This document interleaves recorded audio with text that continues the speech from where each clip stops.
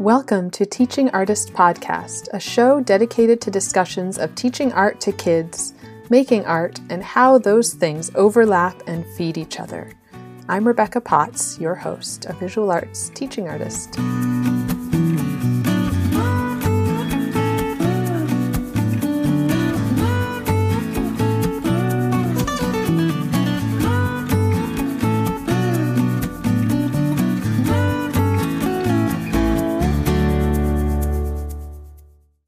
Hello, wonderful people. I have just a few more episodes to share this year before taking a bit of a break. It has been such a whirlwind summer and fall, and I just need some time to regroup, to think through what's next, and record some more conversations. I would also love to hear from you. Is there someone you'd love to hear on the show? Or maybe a topic you feel is missing? You can reach out via email, teachingartistpodcast@gmail.com, or DM me on Instagram at teachingartistpodcast, and share your recommendations and ideas. Cynthia Hawk shared her experience teaching mindful art workshops, including trainings for teachers and parents around bringing these practices into our teaching. I was so grateful that she also shared a specific exercise that can be done with no materials or extended to create incredible works of art. We talked about somatic work and what that means, as well as overcoming the shame story many of us have around creativity. Cynthia also shared some of her favorite books, which I'll link to in the blog post. She talked about fitting in art making while juggling so many other parts of life, including true self-care. I loved the imagery of filling your cup in order for it to overflow and pour out into the world. Cynthia Hawk is an interdisciplinary artist and mindful art teacher trainer. Currently, her online offerings have reached students globally in 45 countries. Her Mindful Art for Kids teacher training and group coaching program empowers artists, parents, and teachers with tools to teach calming, mindful art activities to children aged approximately 3 to 12 years old. You can access free resources and learn more on her website, which is mindfulcreativemuse.com. Although Cynthia has experimented with many different art media ranging from illustration to sculpture, her passion resides with mixed media, abstract oil and acrylic painting, watercolor and ink drawing, gel and Polaroid emulsion transfers, and digital photography. She has exhibited her work throughout the United States, as well as internationally while studying abroad in Florence, Italy, in a post-baccalaureate program in studio arts before earning her MFA from Lesley University College of Art and Design. Her body of work, titled Il Progetto di Graffito, translated from Italian meaning the Graffiti Project, incorporates unique and complex layers of abstract and fragmented imagery as she explores the ephemeral beauty found in decay. Her work investigates contemporary issues such as modern ruins, graffiti, urban decay, and dystopian American societies. In this series, Cynthia appropriates imagery of graffiti, manipulates the imagery further by melting and damaging the film, causing cracks, breaks, and accelerated erosion interwoven with the original imagery. She deliberately provokes the creation of additional layers of decay in her work, highlighting the transitory life of man-made marks and spaces. Let's hear from Cynthia. I am speaking with Cynthia Hawk, and I'm excited to have you. Thank you, Cynthia. Yeah, thanks for having me, Rebecca. Yeah. So I love to start with your background and hearing a little bit about what you do and really the connection between art and education in your life. Yeah, definitely. Yeah. So I've been teaching for the last 13 years and earned my MFA in interdisciplinary arts back in 2010. I feel like I hear many people say this, but I feel like I've been an artist my whole life. Yep. And so to be able to live in a world where I can be both a practicing artist and a teacher and teach art as well is a dream for me. I also have a lot of other certifications in the expressive arts and mindfulness and yoga, and I tend to combine a lot of different mindful activities with art activities. So I'm really passionate around and curious around what that can do for people and the benefits of that. Mm-hmm. And how did you get into yoga and mindfulness alongside art? Was that also something you were doing for a long time? Yeah, that's an interesting question. I see it as two separate paths initially. I started taking yoga and mindfulness and meditation classes in college in my early 20s when I was pursuing my psychology and art degree, largely for my own mental health, just to ease some anxiety and stress. And I did that practice of yoga and mindfulness for, I don't know, maybe 10 years or so before I really started pursuing certifications and becoming a teacher. And I stumbled across one teacher who happened to combine art and yoga together. And some light bulbs went off for me in that moment. And then I realized that I didn't have to keep them separate. And I started doing a lot of other research and then other trainings around how we can combine mindfulness and art or yoga and art together. And I think that in a lot of ways, they tend to marry really naturally. I find just chatting with other artists and teachers that teach art that many people speak about the fact that they feel like they get into a meditative state when they're creating or that the practice feels mindful. I don't think that's always true. Sometimes. Right. Yeah. But it can naturally lend itself to that, similar to if we're walking out in nature, how that can kind of naturally bring us to a less stressed or more mindful place. So yeah, I just absolutely love the combining of it. But initially it was definitely separate for many years. And then the last 10, 13 years or so, it's been combined. Yeah, I love hearing about that sort of aha moment too. That's amazing to come across that, I feel that way too about certain things, that you're pursuing multiple things at the same time that are moving next to each other and not connecting. And then to find that connection is just sort of magical. Absolutely. Yeah. And I've noticed too, for me, so many of my friends who are artists and teachers also, we tend to wear many hats, like have this Renaissance feel. And so it just makes sense to me that there's not a need. We don't have to compartmentalize things. Sometimes we can explore and dip our toes, into multiple things at once and see how they complement each other. Right. Absolutely. And I feel like that also, like you mentioned that your MFA was in interdisciplinary arts. That's also like, we're not compartmentalizing. We're kind of pulling multiple things together. What was that program like? Yeah, so I went to Lesley University College of Art and Design, and I chose that program because the focus was largely on the intention of the artwork first. And then depending on what your intention was, you could explore different media. And that's also largely why I'm really drawn to mindfulness in art, because the focus is on the process, not necessarily the final product, although there is that awareness and focus as well. So I guess for me, in both instances, it just feels a bit more freeing, that there's permission that I can explore and notice if I'm, halfway through a project and it's taking me in a different direction, that I can follow that thread and that path and sort of see with curiosity where it might lead me. Versus I had considered a different program in San Francisco and it was one media. So I would have to choose like painting or drawing or photography. And I loved them all. I didn't want to choose. Right. Yeah. But I think being in that program also, a large focus was on critiquing, but having this mindful eye in looking at artwork and being curious about what's the meaning behind that piece that the artist is trying to communicate, if there is one beyond the process. So I think that that's actually the biggest value I got from that program, was of discernment and curiosity. And then, of course, being connected in community. I think being able to create with other artists is a gift.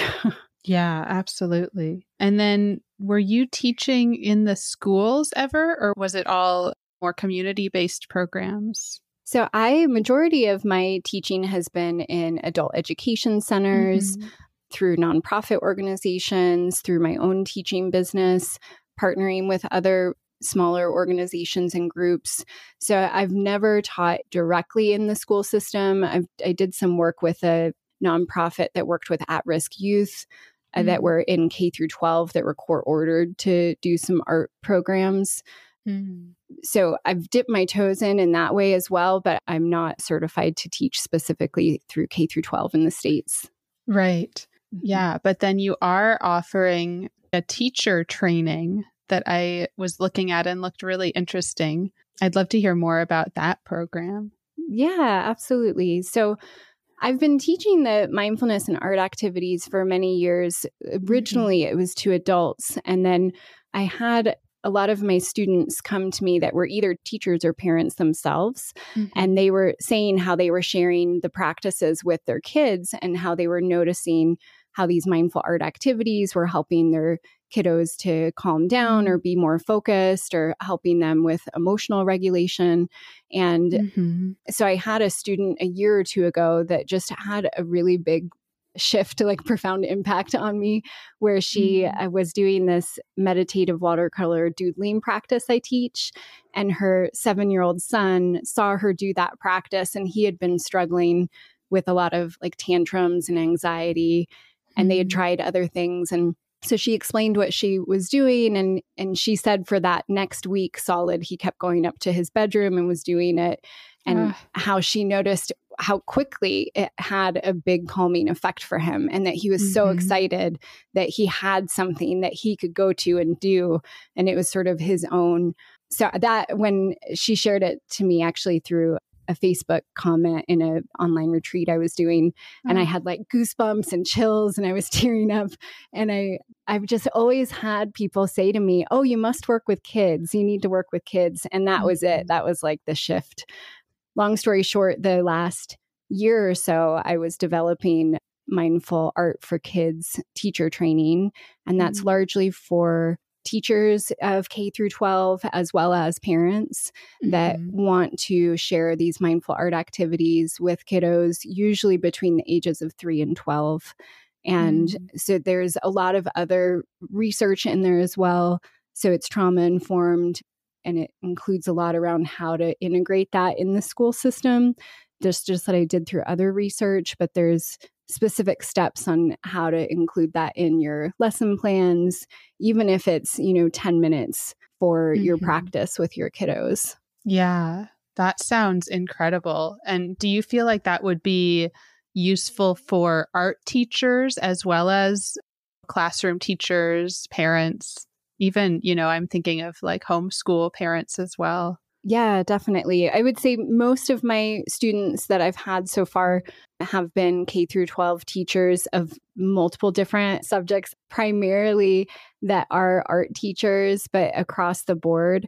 And I think especially with the pandemic this previous year and with people transitioning to more online teaching or at home teaching. That's why I also included a few sections for parents or for homeschoolers, as you're mentioning, because I think that these practices can be done there. You don't need special training outside of it. It really works for so many different people. I think the main interest is there a curiosity around being more present without the judgment? And for kiddos, how can we support them to explore things now, whether that's if they're making a piece of artwork or if they're working on another subject and we just want to help support them so they can focus a bit better. I think there's a lot of different benefits to it. Yeah, absolutely. I feel like anytime I have sat down and just kind of played with paint, like I don't have any of the training that you have, but just taking deep breaths and doing almost like guided breathing with students or with my own daughter. It's been so calming for me as well as the students or the kids. Absolutely. Yeah, breath work I think is so powerful and really simple. And with children especially, I find that there can be fun ways that we can explore breath work, like through our hands or drawing with our hands or having a little teddy bear that we can have join us in breathing. There's lots of fun ways, like using bubbles, things that kids are already enjoying in their life, but now we can just kind of thread in that breath or mindfulness practice. And I just find it's so natural for kids. Yeah. And I love hearing that, like, I'm imagining the bubbles coming in. My daughter would love that. Yes. And then I'm curious if you'd be willing to share maybe just a tiny little tidbit from that training. I don't know if you have a tip that you might share, or maybe like one of the practices that you go through. Yeah, definitely. Let me think. There's so many different ones. Yeah, I know. I'm looking at the, everything included. It's a lot. Yeah. I'll share one that, because it's really simple, just with verbal instruction without having to show any materials. Right. I call it, or it's referred to as star breathing or star breath, since we were just talking about breath practices. This is something that you can do for yourself. You can share with your kids in your life, and you can do it without any supplies, or you can also just use, if you have construction paper and a crayon or pen and paper, whatever you have. But if you're working without anything, you can just use your hand, or you can work with the child with their hand. And so all we would be doing as an example first is we're going to be inhaling and focusing on each finger.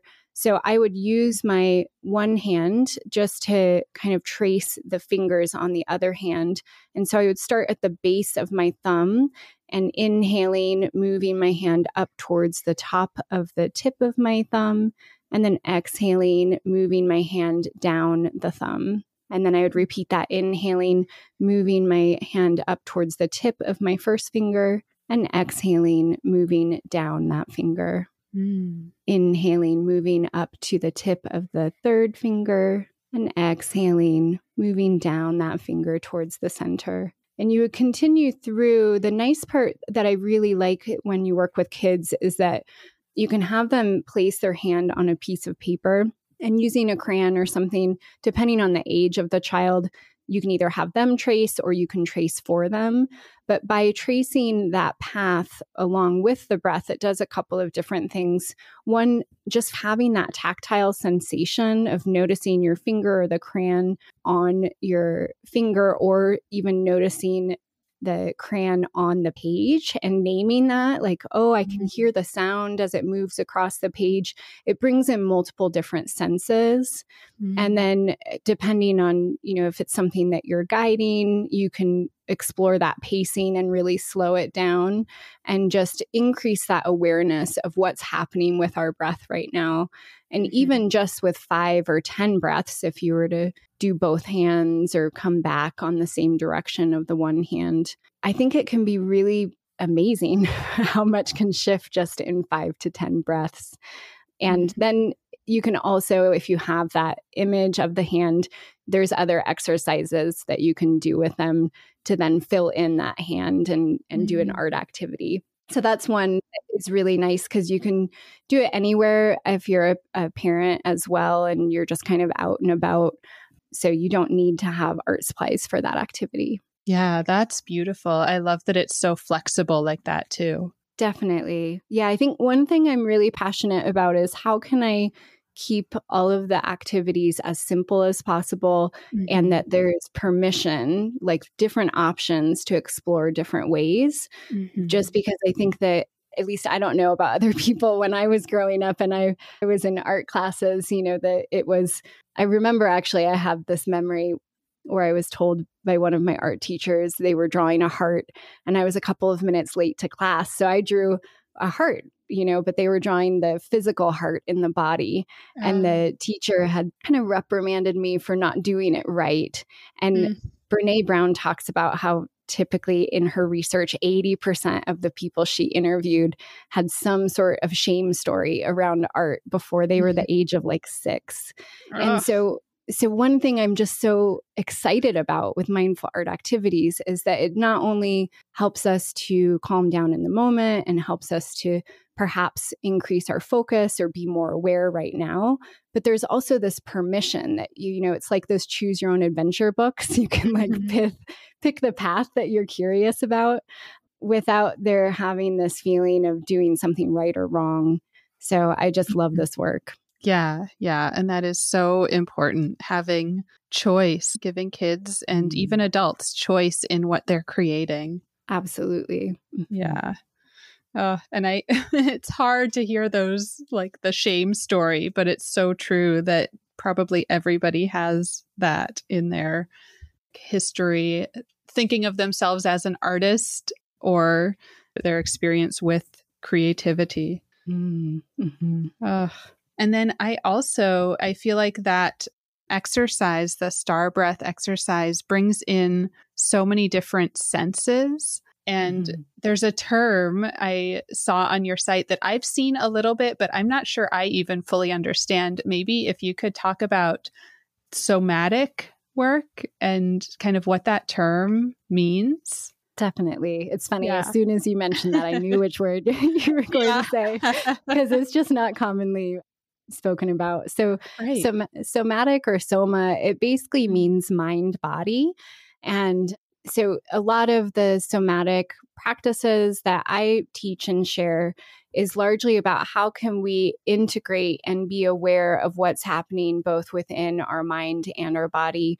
So a lot of the somatic movement practices that I include are really slow, sort of more gestural, just moving in space as a practice of mindfulness and awareness. So that's really the simplest kind of short answer to that term.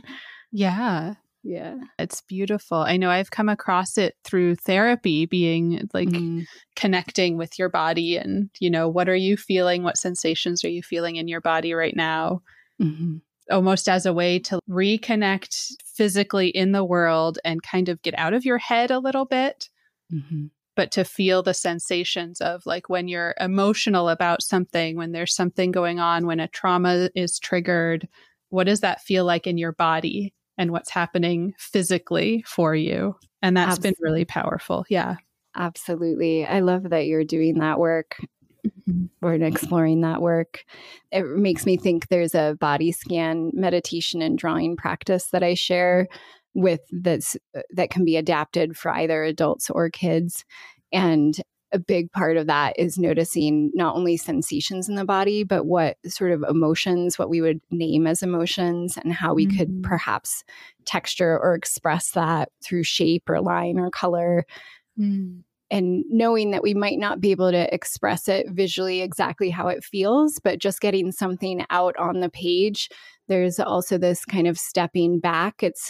For me, I notice it's a way I can feel it more, like be in the present moment and feel it in my body, and at the same time, get it on the page out in front of me. So it almost softens it a little bit. I can be with those sensations or those thoughts or emotions for a little bit longer because there's this, I can see it on the page now. It doesn't feel perhaps overwhelming if it felt overwhelming before. That's a great way to describe it, and just how it helps you sort of process things too.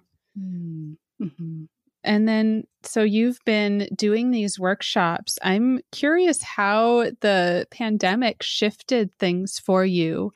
Like, I imagine you had been doing, these, I'm just picturing like a yoga workshop or sitting together, being physically present together in this space. And then how that changes when everything shut down and moved online. And maybe even if you had any sort of tips for this around, like I'm thinking of teachers who may want to probably have already been teaching online, but may want to do more of their own sort of workshops online, and just how that's worked for you. So the main difference I noticed right before the pandemic, I was teaching in person a lot of soul collage workshops, and there were so many supplies involved in that workshop. Yeah.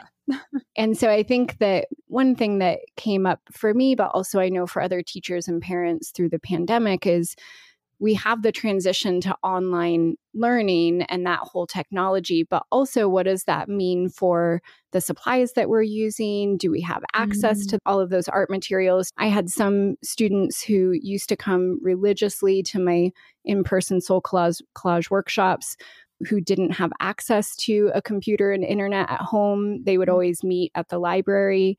And so I think that that was really the biggest shift I noticed, because I was already teaching online in a lot of respects, but it was just noticing, okay, now how do we come across these bumps in the road for these different obstacles, and how can we help support that? So the main thing that I noticed that I shifted when I was teaching online is I simplified a lot of the offerings. So I did still offer some soul collage workshops for some of my longer standing students that had been doing it for a while. They already had all the supplies at home. They were comfortable with going online. But I really started offering more mindful art workshops that were, you could show up if you just had a piece of paper and a pen. And if that's all you had for visual art supplies, that's perfect. And we could explore that. And maybe if you had other things, we could incorporate that as well, just to reduce that barrier. And the other thing that I would say for anyone curious about teaching online, especially if they're wanting to share more of their own online workshops, I think are a couple of things. One, to notice your own comfortability with sharing practices with your students online. If that's new for you, if you have trepidation, or if you're unsure, I think what I always recommend to my students in my teacher trainings is to have some practice runs. Like, even if you're connecting with friends or family, get on Zoom or whatever you're using and actually go through a workshop with them so you can feel a bit more comfortable.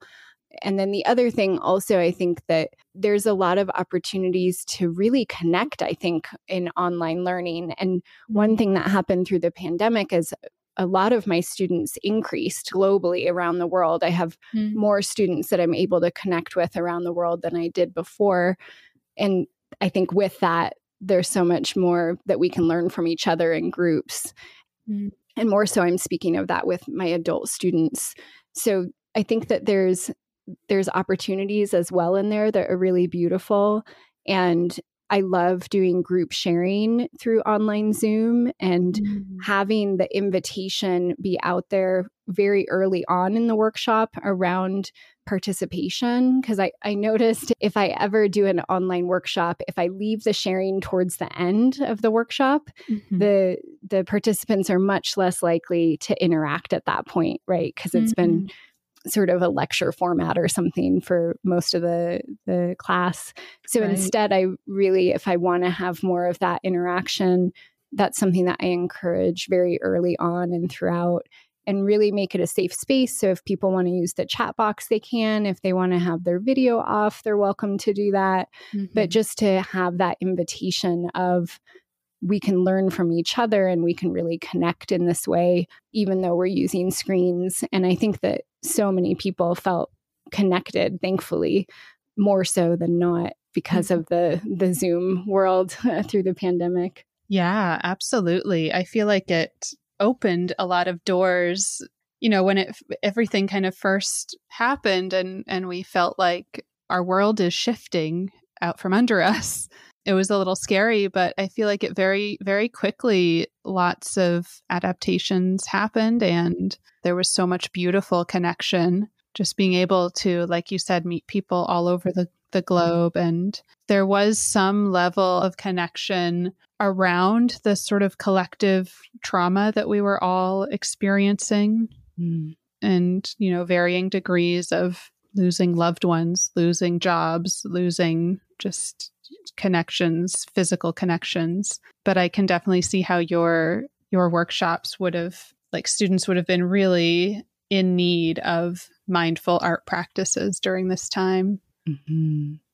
I know for me that these practices, as well as cuddling with my cat, were two huge lifesavers over the last year. And I've had a large amount of my students, when we're in classes or in other, they'll comment and send me messages, just share how relieving it's been to have something that they can rely on and know that they can go back to, and know that even if it's just 5 minutes, that they can feel a bit less stressed and be able to express themselves. So yeah, I'm so grateful for this kind of work in the world and other people that are contributing and serving in their own ways as well.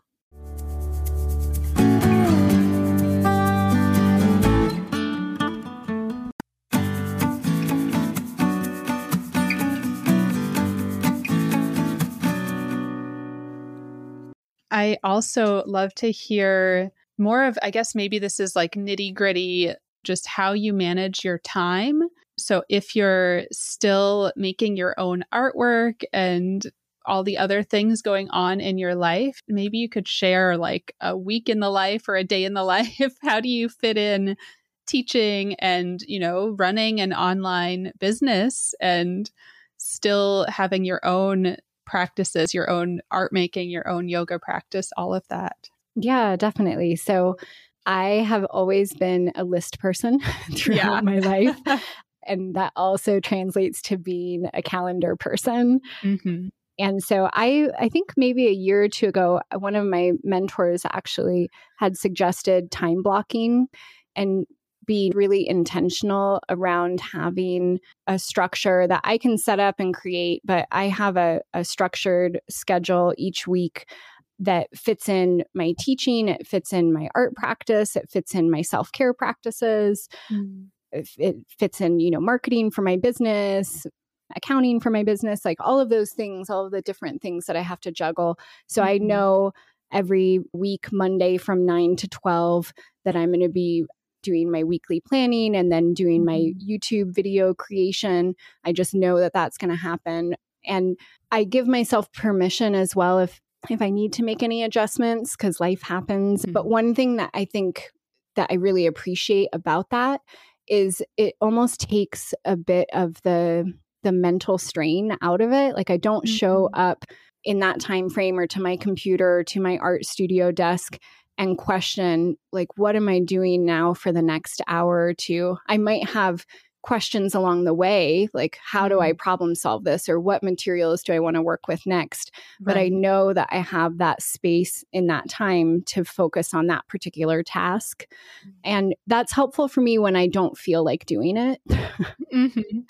Because I notice if I sit down and I start, usually after about 5 to 10 minutes, whatever task I'm working on, I tend to, it's similar to going to the gym. If I don't feel like going to the gym, once I'm there, then I enjoy it. Or afterwards, then I feel better. It's the getting started sometimes that can feel overwhelming. And I notice this with my students, especially those who have their own business that are trying to teach online or that are teaching online, is that there's so many different moving parts that there can be that overwhelm. And we can go into analysis paralysis and kind of freeze up and then not make progress. And so, yeah, I use time blocking. And then I also just have accountability. I have a couple of people that I check in with weekly just to help hold me, onto the path and onto my vision and what I'm wanting to do with my teaching and my art practice. Yeah. And then you mentioned mentorship. Do you also offer sort of coaching or mentorship? I do. So that's something I've been doing one-on-one coaching for a couple of years, but I also in the last year, largely due to the pandemic, I launched a group coaching program specifically for teachers and artists. And so it weaves in different things around setting intentions and goals, but also accountability. There's some training and tools. And then we also have calls where we just come on the call and create together. So it's still that accountability, but it's not like deadline accountability. It's come and be in community and create together and then speak about your process. And so that we really started diving into that in January.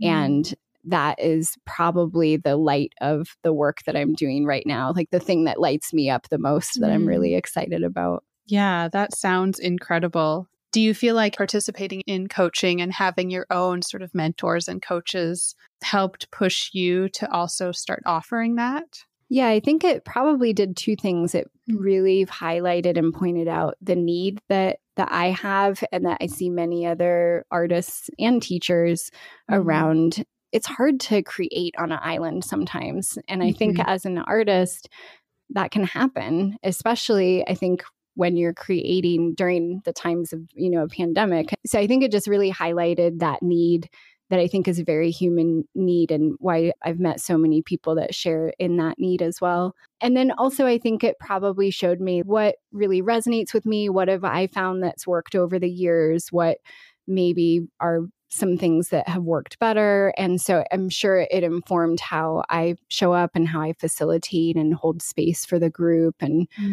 yeah, definitely. Yeah, that sounds so helpful. It definitely makes a huge difference to have that, like you mentioned, accountability, but then also to not feel so alone.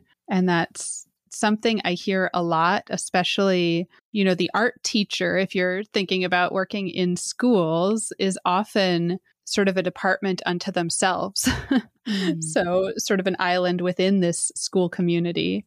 But then the other side that I see is trying to really juggle, like I'm an artist, but I'm also teaching, and I'm, in whatever capacity you're involved in education while making your own art, and just where those things, how you juggle those things that are not easy to find other people really passionate about both. Yeah, definitely feel that sort of island. Well, and I find it's nice also to, like what you're saying, other people that are in similar boats. I think that there's a deeper level of understanding or kind of seeing what the other person is struggling with, or how to offer support, or just listen and really connect and empathize with each other. And I notice when you're talking about that juggling, what I find with myself as well as with a lot of the people that I work with is that there tends to be this focus on really doing so many different things. Like we're teaching, we want to be the best teacher for our students. We want to really offer something that's going to serve them. We want to put our heart into our artwork. We want to show up for our friends and our family, and there's this like being pulled in so many different directions. And sometimes a big focus actually in the group is highlighting that, and also saying, yes, and what about your self-care? Or what about like what is really serving your own heart and supporting you, and how are you nurturing your own well and refilling that? And I find oftentimes the personal art practice is one of the first things to go when there's so many different things on one's plate. At least that's what has been mentioned by a lot of my students. Right. So there's just this like holding around the capacity, the fact that we have so much that we're trying to do in the world, and how can we fill our own well and support ourselves so we can continue to do that from a place of joy and overflowing outwards. Right. Yeah. And I love that connection to that it would overflow, that if your own cup is empty or only filled up a little bit, there's nothing to overflow. There's nothing to share. I love that imagery of like filling it all up within yourself so that you can spill that out into the world. And then I'm curious with your own work, like you talked about sort of the personal art practice and the need to hang on to that and make time for that. Do you also, like, are you making work to show or sell? Is that something that you're interested in as an artist? That's a great question. So I used to be in a lot of group shows with a handful of solo shows. A few years before I did my MFA, and I graduated in 2010. And then several years after that, that was a big focus of mine, was being sure that I had work that I was creating with the intention of having it shared in a gallery. Right. So I haven't now been in a gallery show for a few years. I still create work. I still create work consistently, but I think a large reason why I was doing that is because I was considering teaching at the college level, and in order to teach at the college level and to be competitive and have work there, you really need to be showing consistently. And so it's no longer a requirement that I do that.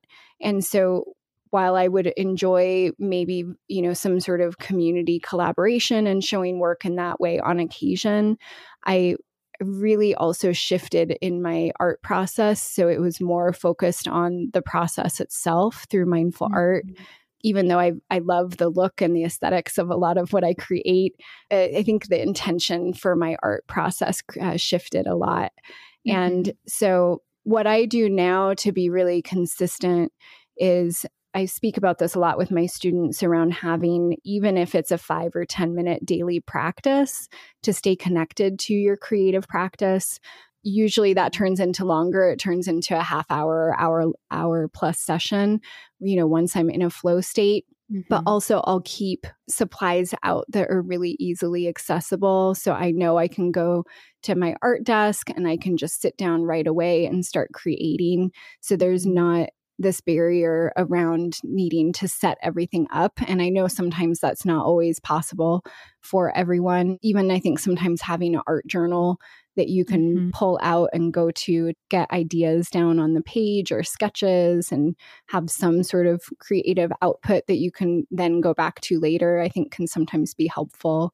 And I'm considering selling again I've been doing a lot with teaching around watercolor, doodling, and ink. So painting and drawing mixed together.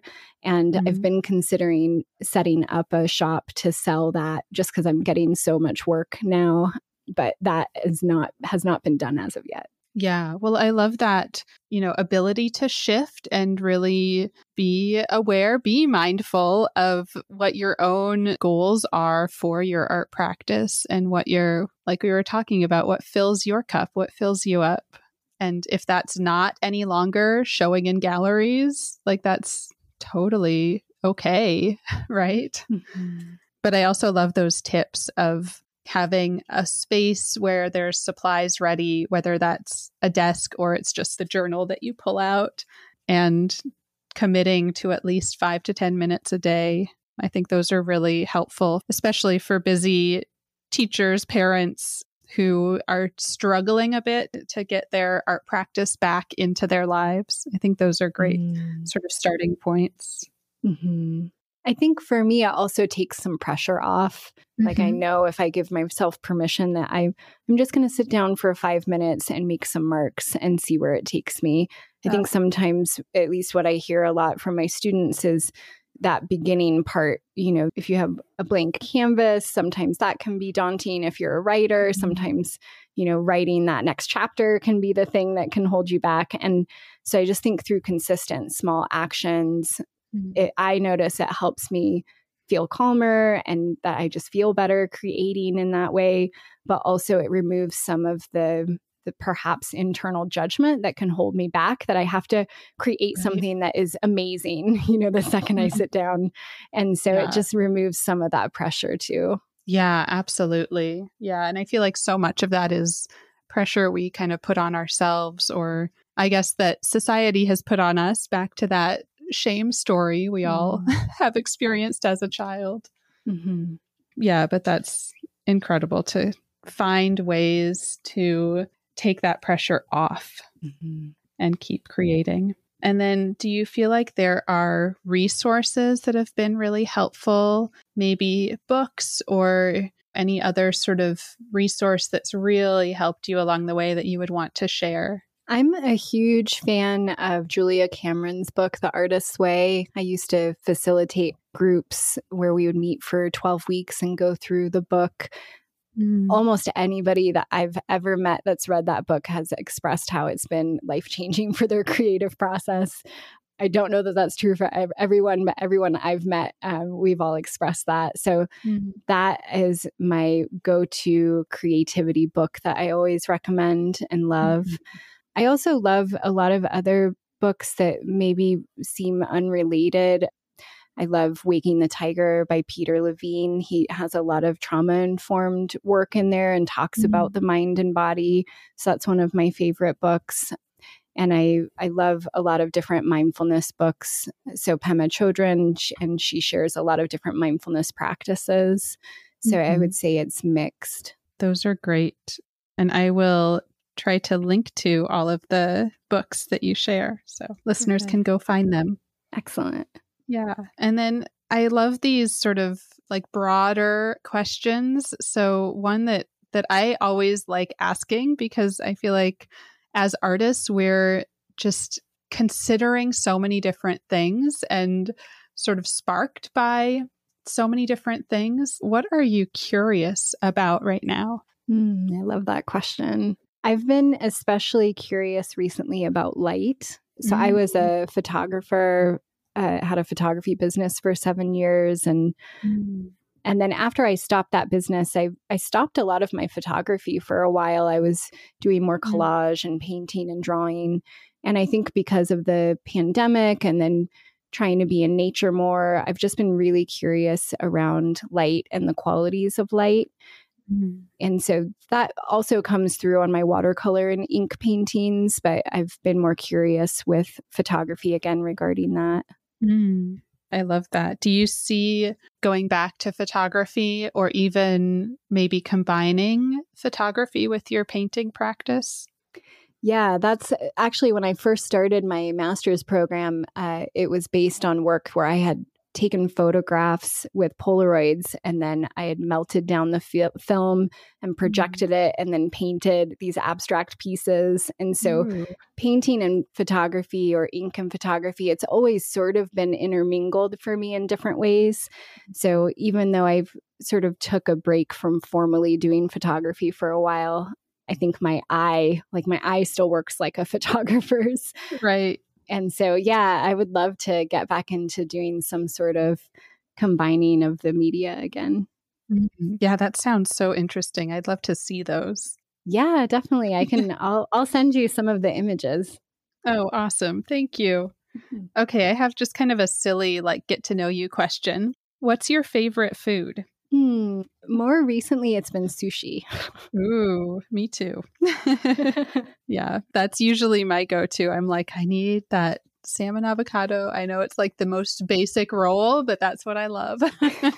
I was in India for 2 months. I did an artist residency out there and photographed a wedding. And there's no avocados in India. And it had never crossed my mind. I don't know. I guess I just hadn't thought about it before. And I remember when I came back to the States, that was the first thing I wanted, was to eat an avocado. And I tried to describe it to them, like what an avocado was. And it was so hard to describe. But yes, salmon and avocado. I love those. So good. Yeah. I don't know how you would describe that. It's like butter from a tree. Right. Then I also love to give some space for you to give a thank you or a shout out to anyone who's helped along the way. Yeah, definitely. I am in huge gratitude to one of my mentors, George Kao. He's an authentic business coach. So I definitely recommend checking him out if anybody is needing more support as well. And just huge gratitude for the different things I've learned from my students and people in my life. Beautiful. And then where can listeners connect with you online? Yeah, so the easiest way that I always like to recommend is to check out my YouTube channel, which is under Mindful Creative Muse. I share a lot of different mindful art activities and quick 5-minute things you can do and try at home. And then it'll also share other ways you can find me. But my website, mindfulcreativemuse.com, is a great place that has all of my social media links as well. And on there too, I have a free workbook that is specifically for parents and teachers wanting to share either with themselves or kiddos. So that's something with some other resources that are on my website too. Oh, that's amazing. And I will link to all of that so people can easily find you. Thank you. Yeah. Thank you so much, Cynthia. This was wonderful. Thank you, Rebecca. I love chatting with you. Yeah.